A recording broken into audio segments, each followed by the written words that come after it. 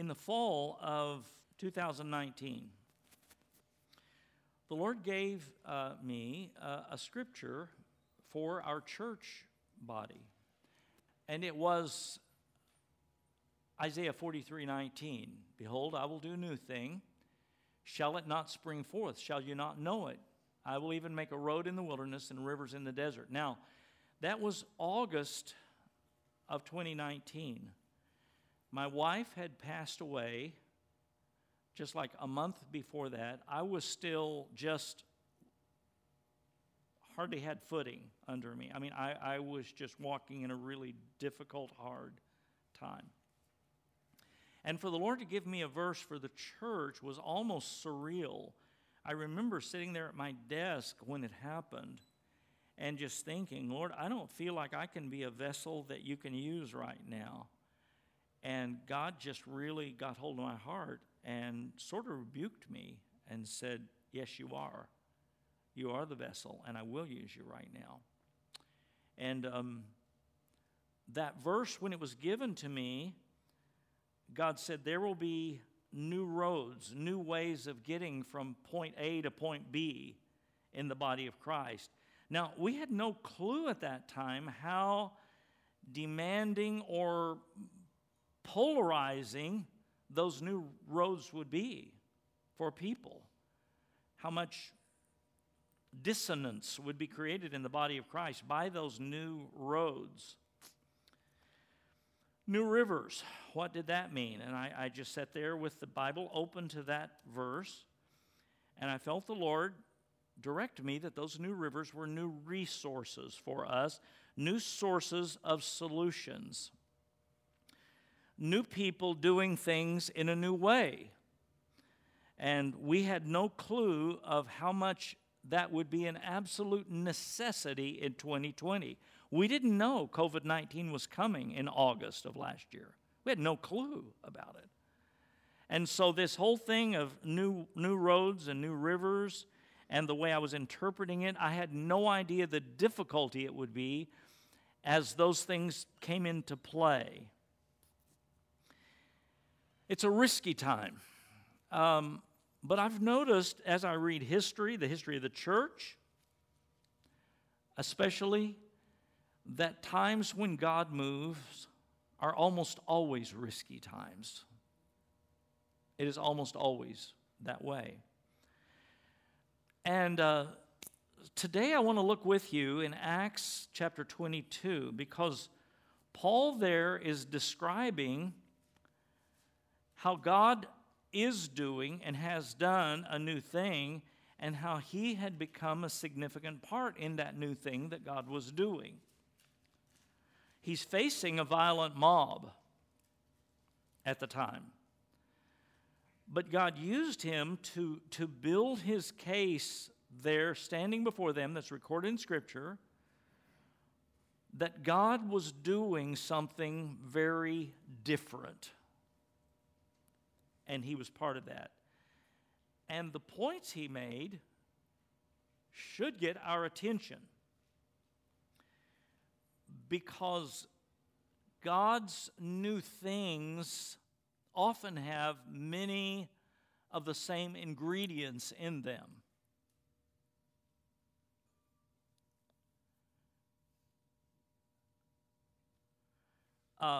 Some of the normal ingredients of God's new things are things like pain,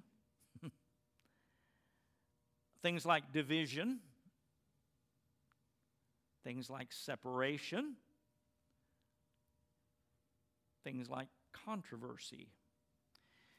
I marked another verse that occurred to me this morning as I was thinking about that in 1 Corinthians 11:19, where Paul said, "For there must also be factions." The NIV says offenses among you, that those who are proved may be recognized among you. This is what the commentary says after that. It says, here Paul stated that the only good that can come out of false brethren is the evident goodness of the true brethren. Interesting, huh? So he says, there are going to be schisms. There are going to be offenses in the church. There are going to be difficult times. There are going to be risky times. And what I'm going to do during those times is a separation. I think that's very true of today.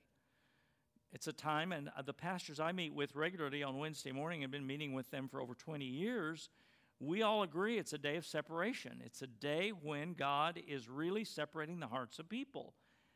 And I think that's happening today in the crisis of this epidemic.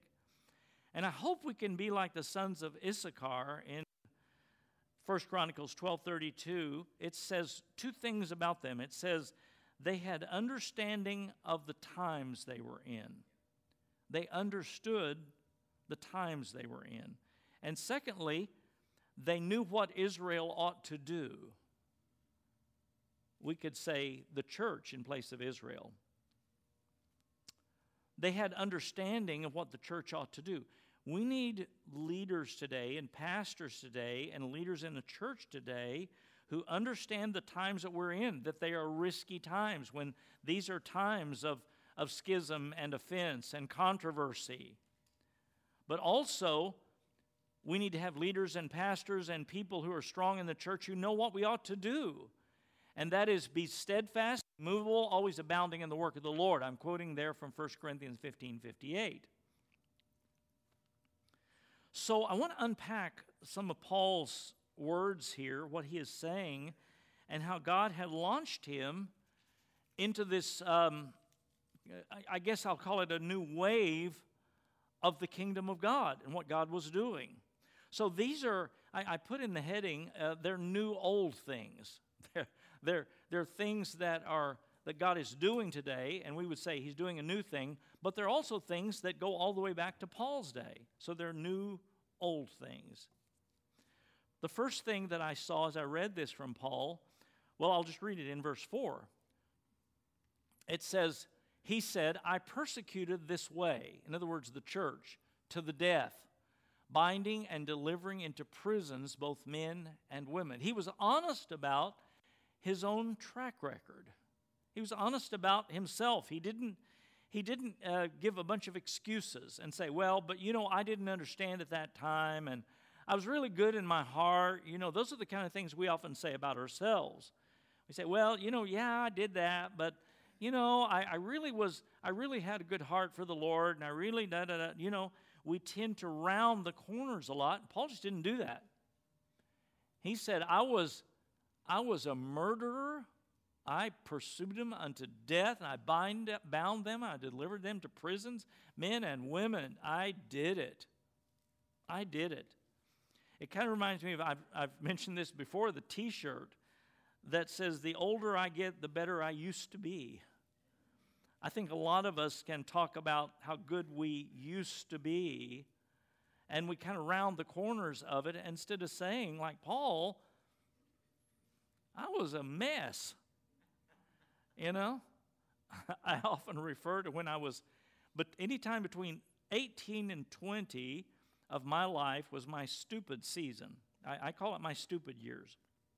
It was just, I think I crowded everything I could that was stupid into those few years right there between 18 and 20.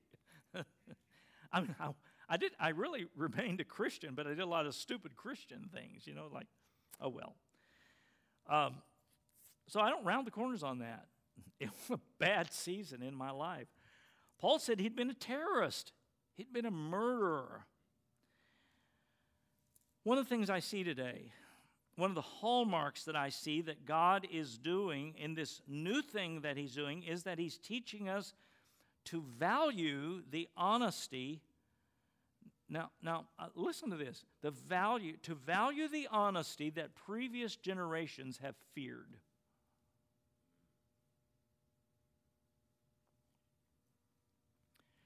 I think growing up, just seeing pastors on the platform, I think I thought they wore suits and shoes to bed. I mean, I couldn't even imagine a pastor in his pajamas. Somebody came to our house recently. I don't remember who it was. I think it was Denise who came over and brought her dogs back. They had run away, and she brought them back to the door. And so I'm there in my sleeping shorts and my sleeveless shirt. I think I'd just gotten off the elliptical and was probably sweaty. And so just before I answered the door and I looked through the people, and I saw it was Denise, who's our neighbor, and she's sitting right back here. And and there was this moment of, I'm a pastor, and I just opened the door because that's the reality. And so in the past, people so feared. You know, if I'm working on a job and I'm in my work clothes and I need to go to Home Depot to get something to complete the job, I'm not going to stop and put my nice business casual on so I can go to Home Depot and get a bolt or a screw or something. I'm going to show up in my baseball cap and just like I'm working on that job. Now, that's not to prove anything. That's just to show you the freedom that God has given us today in that new reality, that we don't have to wear our suit and our shiny shoes to bed at night. There's a reality there and an honesty that I think previous generations feared. I'm not suggesting, by the way, we pour out every thought in our mind. Like, I'm going to be honest with you. I'm just going to tell you everything I feel. Kind of like the guy that came to me in Illinois when we pastored there, and he came up to me after a service, said, you know, I just want you to know that I haven't liked you for 5 years. I haven't liked your preaching for 5 years either. But he said, this morning was really good. And I could have just done without that, you know. He didn't really have to tell me that. I was not helped by knowing that he had sat there for 5 years and hadn't liked me and hadn't liked my teaching for 5 years. But God is raising up a generation that is unimpressed with the TV persona, the plastic surgery smile, enough makeup to cover up our humanity, sort of. My new mantra is, with Judy, is let's get wrinkled together. Okay? Let's all get wrinkled together. When I worked at Christ for the Nations, part of my job as a director of public relations was that I would represent Christ for the Nations at an event in, at that time it was in New York. No, it was in Washington, D.C. And it was called National Religious Broadcasters. It's the gathering of all of the people who do television ministry or radio ministry, and they're at National Religious Broadcasters because it was several days that the event took place. You might see many well-known, very popular TV ministry leaders or evangelists in the hallways between sessions. They would just be around. You would pass them in the hallways chatting with someone or see them eating at a table and whatever. It was, they were just kind of all over the place.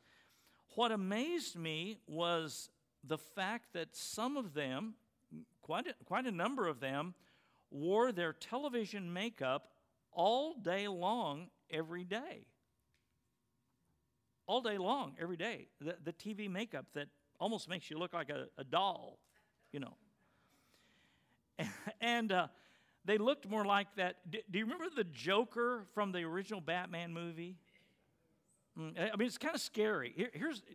Show us a picture of the Joker. Okay, that's the Joker that's Jack Nicholson as the Joker in the original Batman movie. And sometimes I would see them in the hallways, and they almost looked like the Joker. And it was a little bit scary to me. I mean, it was just kind of like I couldn't believe it. That day's gone, as it should be, And except for like Hollywood and some other pockets of where that might be a popular thing, reality rules today. Reality rules. I see that very clearly. The day of masquerading as somebody that I'm not is no longer the norm in the church. It's no longer the way you're supposed to be.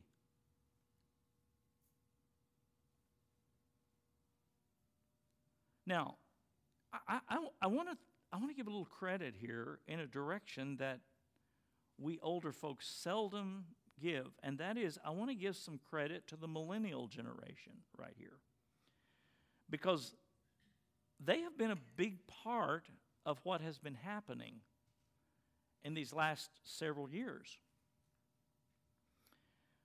Primarily, it isn't that they don't hate, let me turn this sentence around. Primarily, they don't hate older folks. They hate phoniness. It's not really whether you're an older person or a younger person. See, Marceline, who became a member this morning, she is youthful. She has youthfulness in her whole persona, the way she thinks, the way she communicates. Judy and I have had her in our home. I've seen this lady in a lot of different circumstances in her home, and she is youthful. Youthfulness is not your age. It's not gray hair. It's not wrinkled skin. It's in your mind, in your soul. It's the oldness that can come into our soul. And I thank God for the millennials who hate that kind of phoniness that wants to cover everything that we are with inch-deep makeup.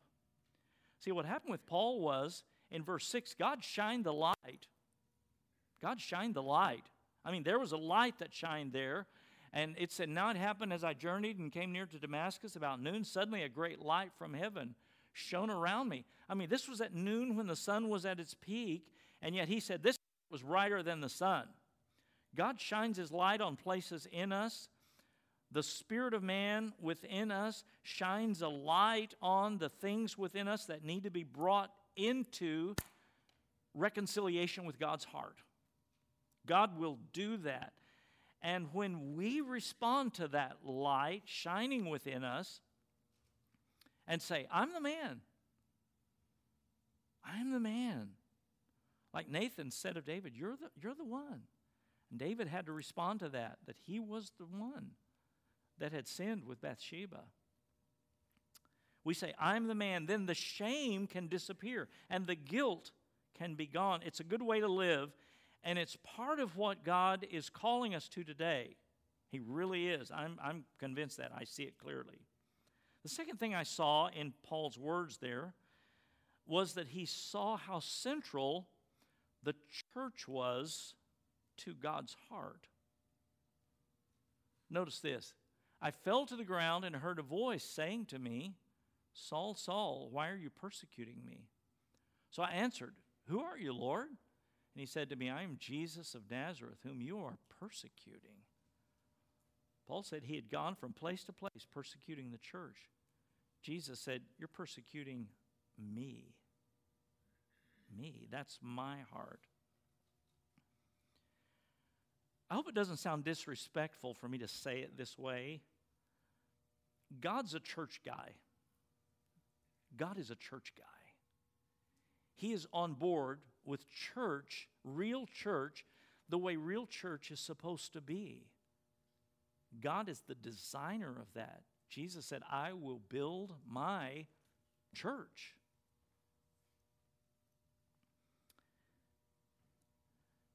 I think you're aware that in our day, people are dropping out of church in an unprecedented way. They are dropping out of a church identity and adopting an individual identity, which can be self-created, self-defined, self-serving, and unaccountable. I don't need other people around me. I'll just be who I am because I can handle it there. I can be self-created. I can brand myself. I can be self-defined. I can be self-serving. I can be unaccountable. I don't need anybody else. I heard an interview a couple of weeks ago with one of the individuals in the CHOP zone in Seattle. He was obviously very anti-police, very anti-government, anti-rules. And he expressed that freely to the lady who was interviewing him. And he was making a point that what they were standing for in the CHOP zone, I think that was Capitol Hill Occupied Project, I think is what that stood for.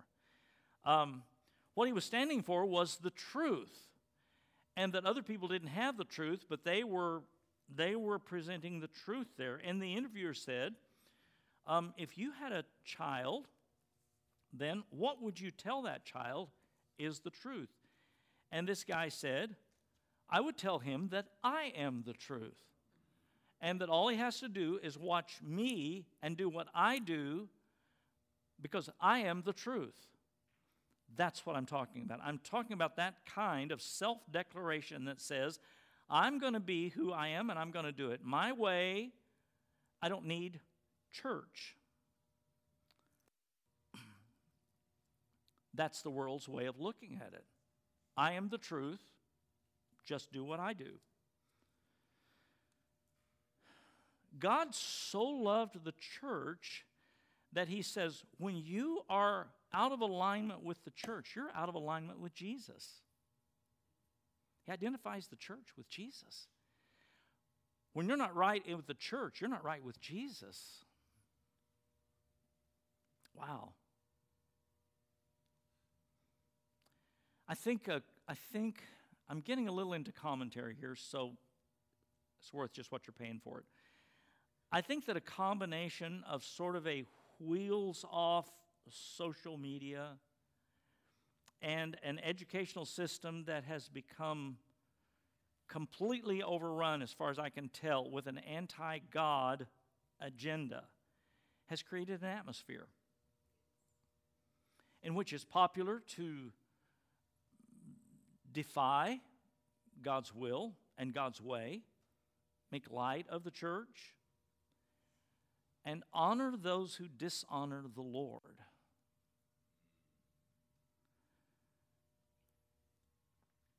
In the Old Testament, when God judged his people, the condition that they were in the book of Judges is defined this way. Every man did what was right in his own eyes.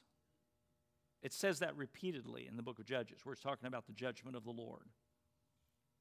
Every man did what was right in his own eyes. I'm going to make up my own rules. Don't fence me in. Don't tell me what to do. I'm doing my own thing.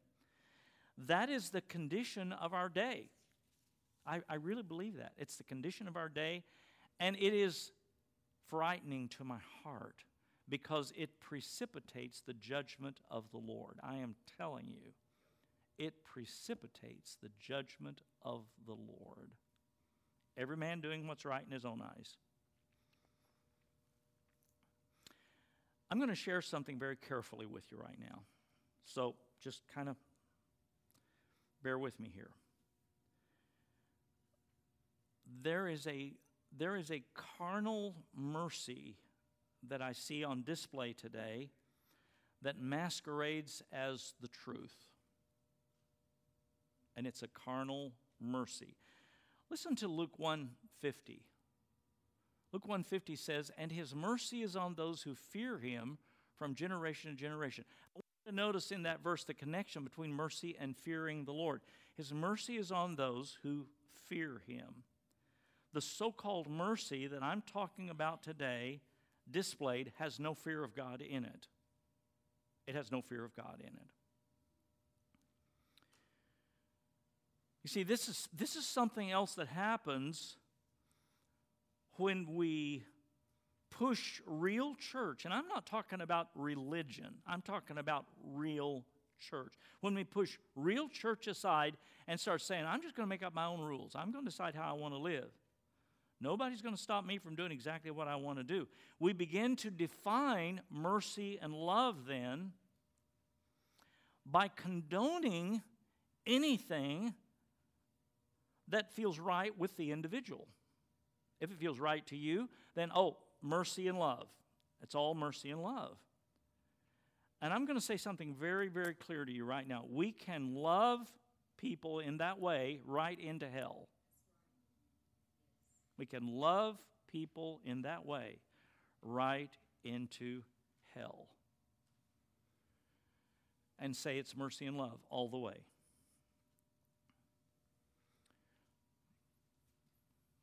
People say, well, how can you say that people are leaving the church because there's so many big churches? There are. The Barna Group, I've got quite a bit of research, and you can find it.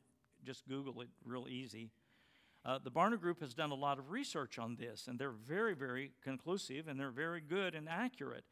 And they said big churches are still big churches and even growing, but there are fewer Christians who are following the most basic elements of the Word of God.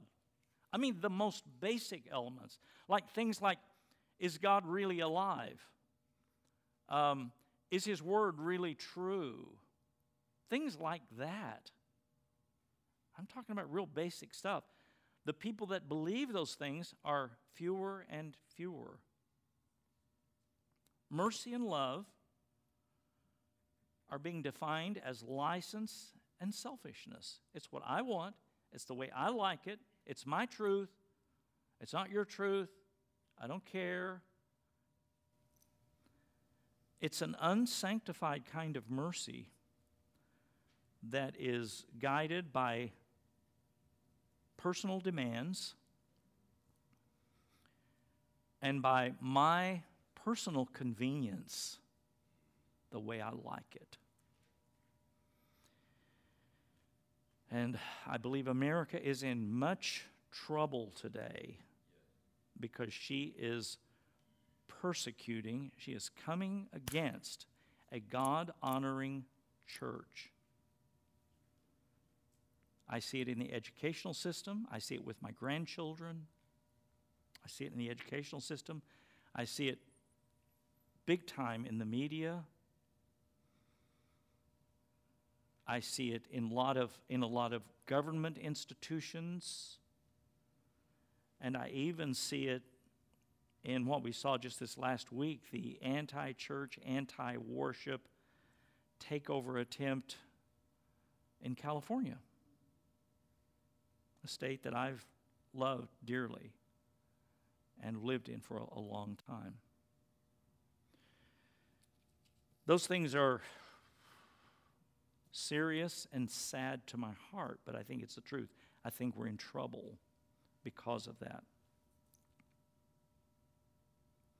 God's church and God's heart are together. When we're out of line with God, we get out of line with His church. Again, I'm not talking about religion. I'm talking about the real church of Jesus Christ. Number 3, the last one.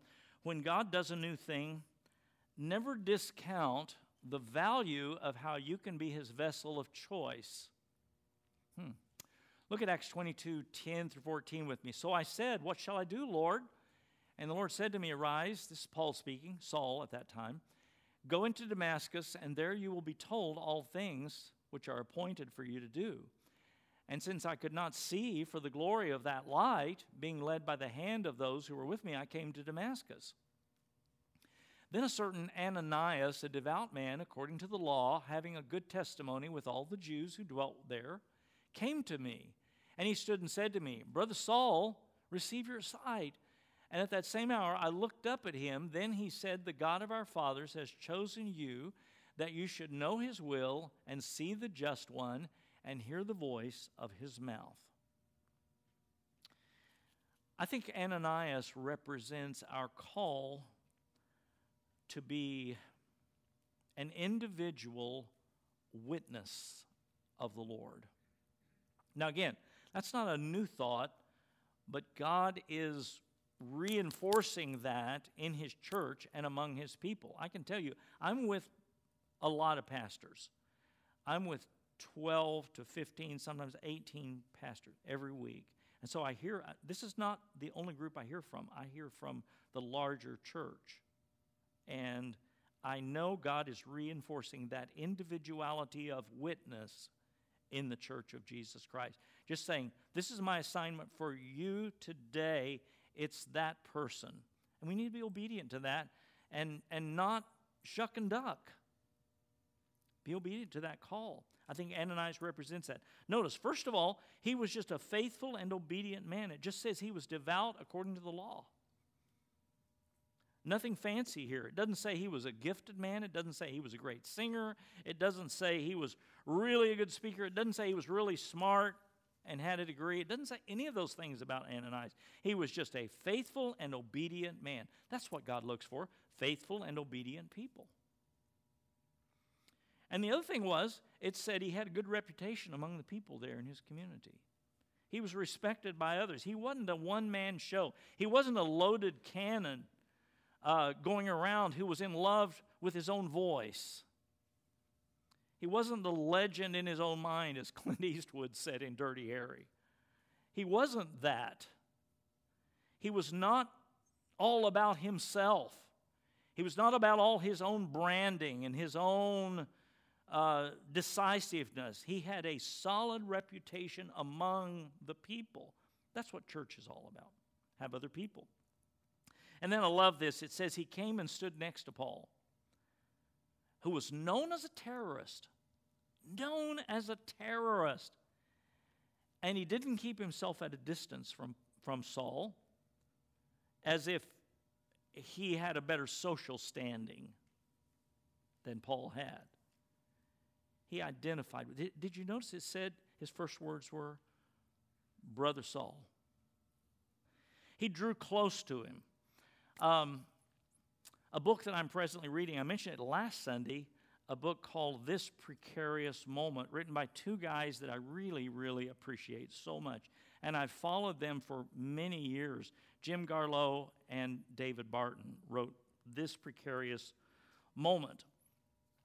And one of the first issues they deal with in this book, in the first segment of it, is racism.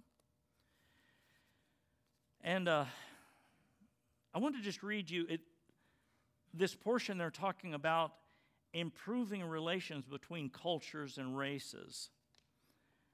And they said this: a starting point has been suggested by two U.S. senators, James Lankford, a white senator from Oklahoma, and Tim Scott, a black senator from South Carolina. They recommend what they call Solution Sundays. Solution Sundays. This is it. Americans do not really get to know their neighbors and fellow citizens at a rally or a big event. We get to know each other typically over a meal, especially in our home. What if Americans intentionally chose to put our prejudice and broken trust on the table by putting our feet under the same table? If it seems too simple and obvious, let me ask you this question. Have you ever had dinner in your home with a person of another race? Many Americans have not. Sunday is a slower yet significant day for most Americans.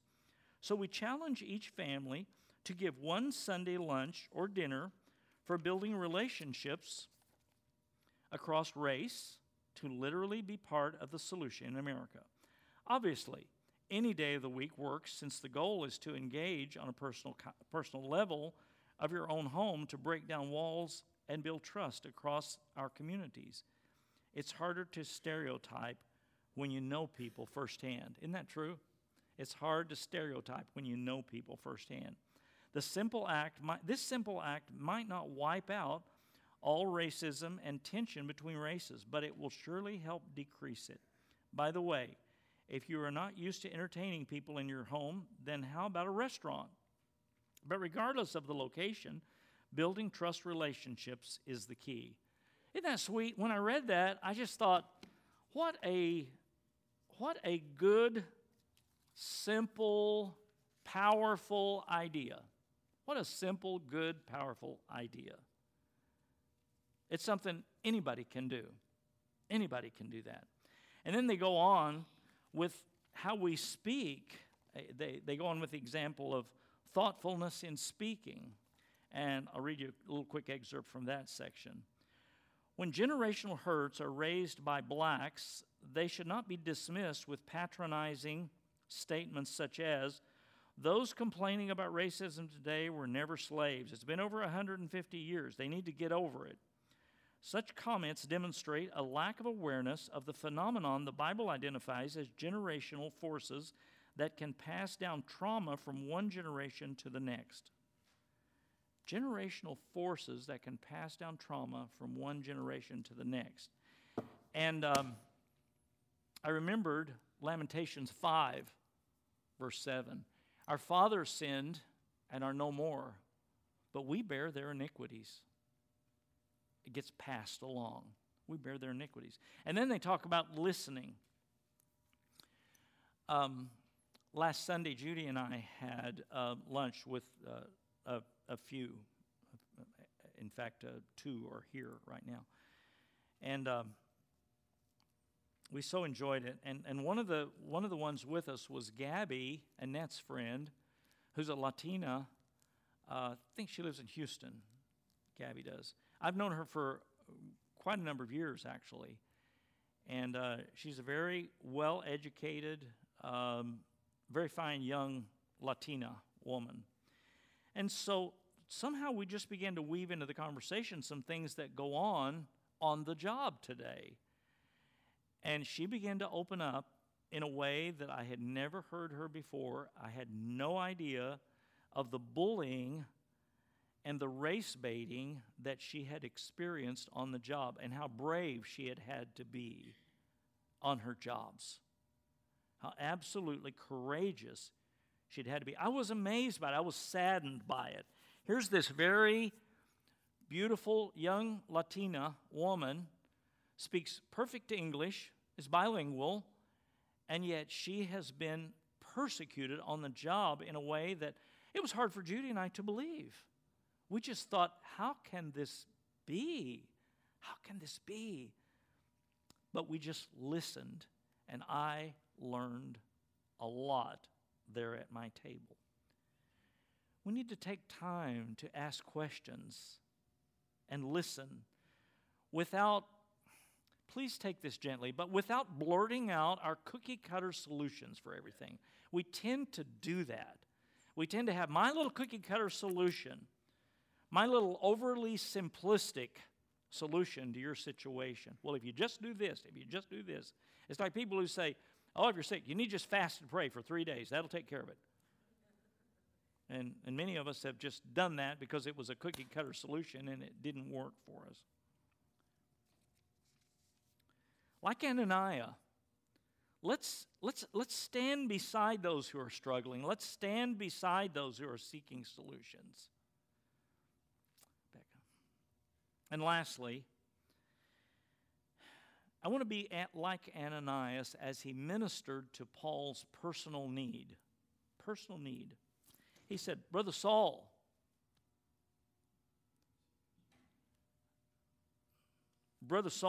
receive your sight. Here's what I'm saying to us today. Let's not draw back from ministering to the personal need of individuals whom we encounter on a day-to-day basis.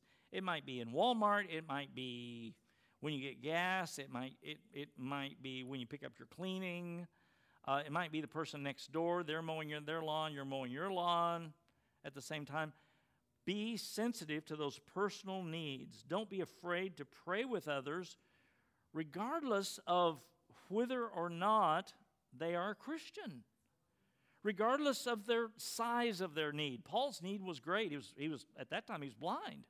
He couldn't see. That was his first and immediate need. And Ananias responded to that. He just ministered to him. He said, Brother Saul, receive your sight. Here's the thing I always do. Just ask if you can pray with someone. And I find very few people decline that. Very few people decline the offer of a prayer. In this hour of confusion, in this hour of fear, I cannot overstate to you how important a simple, sincere, heartfelt prayer can be. Let's let the Lord use us in those things. Those are some new old things that God's doing, but He's really reinforcing it in this day. You're needed more than ever in the kingdom. And I hope that I've mentioned the outreaches to several recently, the outreaches to the firemen, the outreaches to International Street Church on First Fridays. Those are things that come up regularly. The outreach to Planned Parenthood, the children being there. There are a number of outreaches that we're involved in that you can plug right into and be part of if the Lord leads you that way. I don't want you to just do it because I said to do it, but I want you to do it. If God's opening your heart in those areas, let the Lord use you. Let the Lord use you to just pray with somebody or to ask someone to lunch at as those two senators suggested. Just have somebody that's of a different race, of a different nationality, and you're at your table, and just hear their heart. It makes a difference. It makes a difference.